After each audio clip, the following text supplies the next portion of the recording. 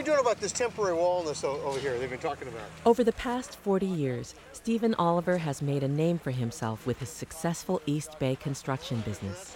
But now he's becoming more and more well known for an entirely different kind of venture.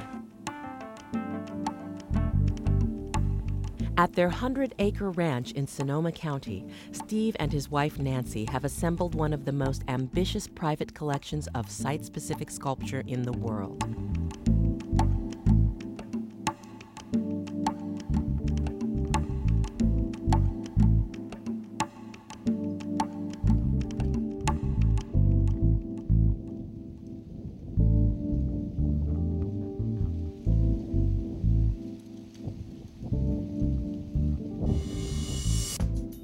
Oddly enough, there was a time when Steve never gave art a second thought. Yeah, I had no interest in art at all.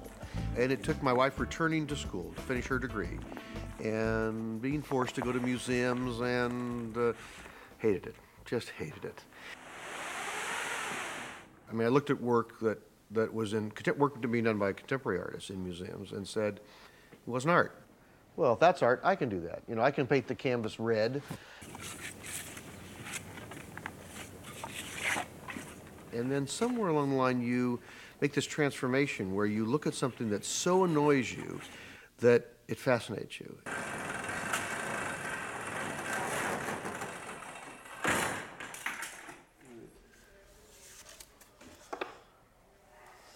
Now, this is 2001.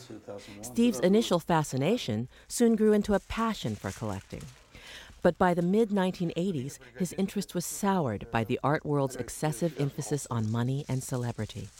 We had become increasingly distressed by reading more about art on the financial pages and the critical pages. It seemed to move from a critical discussion of contemporary society in the artist's view to a discussion about the latest art star and his or her financial success, the latest auction record, etc. And that was a little distressing. So we decided to commission a work here to end any discussion about art as a commodity, and it was just a lark. In the nearly 20 years since artist Judith Shea built the first installation here, the Olivers have commissioned 16 more works by some of the world's most respected contemporary artists. And most weekends during the spring and autumn months, Steve welcomes museum groups who come from around the world to see his collection. We're going to walk a couple of miles today. We'll change elevation about 600 feet, but it'll be ups and downs, so you'll get a chance to breathe in between. Steve leads the tours himself, offering his personal perspective on works like this sculpture by Ellen Driscoll.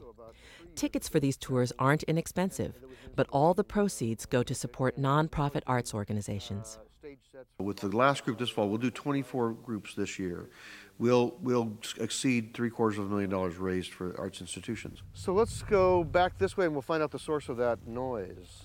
Many of the projects here posed unique engineering challenges.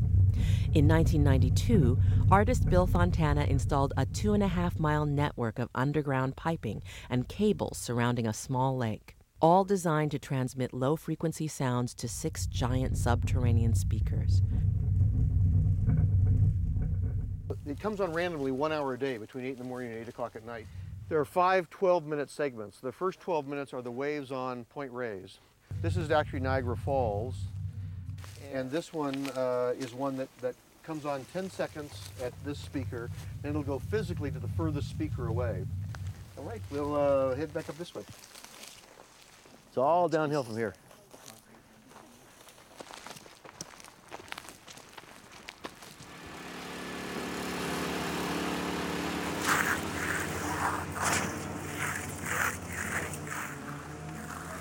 So how many yards you pour today?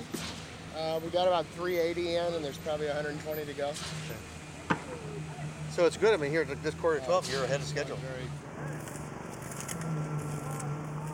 Traditional collector doesn't have access to the methods and materials and manpower that we do. Sometimes it takes the artist a little time to understand we have those skills. A lot of artists, they end up, typically what they're dealing with a gallery dealer, a museum director, a museum curator, or a collector. It's not quite the earthy experience it is dealing with us. Being in the construction business, it's a process business. We start by building a foundation and then eventually put the roof on the doors and windows in a building. But working with an artist is just a different twist on that. You get to build something that has no form or function necessarily.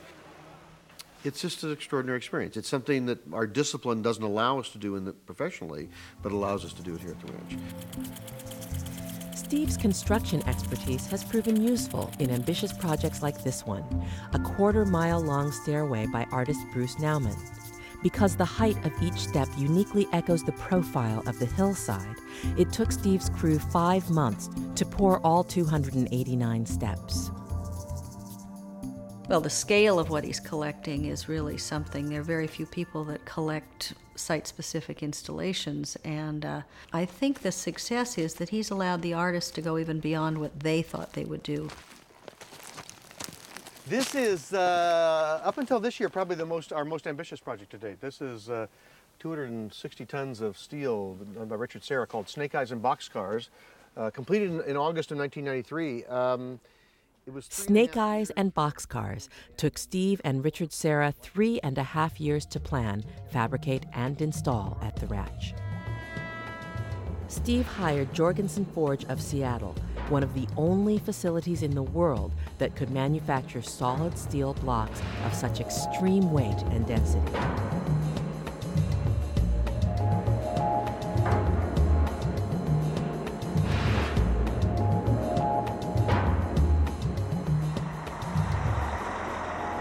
A convoy of trucks drove 26 hours straight to transport the blocks 800 miles from Seattle to the ranch. There, the 12 super-dense blocks of Corten steel were carefully placed in relation to the dimensions of the bowl-shaped valley. Right, the bubble's there, it has to go that way. About a half inch. The fact that it did take a great deal of time seemed to ensure in his eyes that the project was given the necessary patience that it needed in order to be what I wanted to do. So I was never felt that in any way I was rushed or that he was unsympathetic to my concerns. The most often question here is why weren't they just hollow and burnish off the corners and not worry about it? One is reality, one is perception. Once you know of the incredible density of these, it changes your relationship to them, certainly. It certainly altered my perception of how I deal with them because of their incredible density.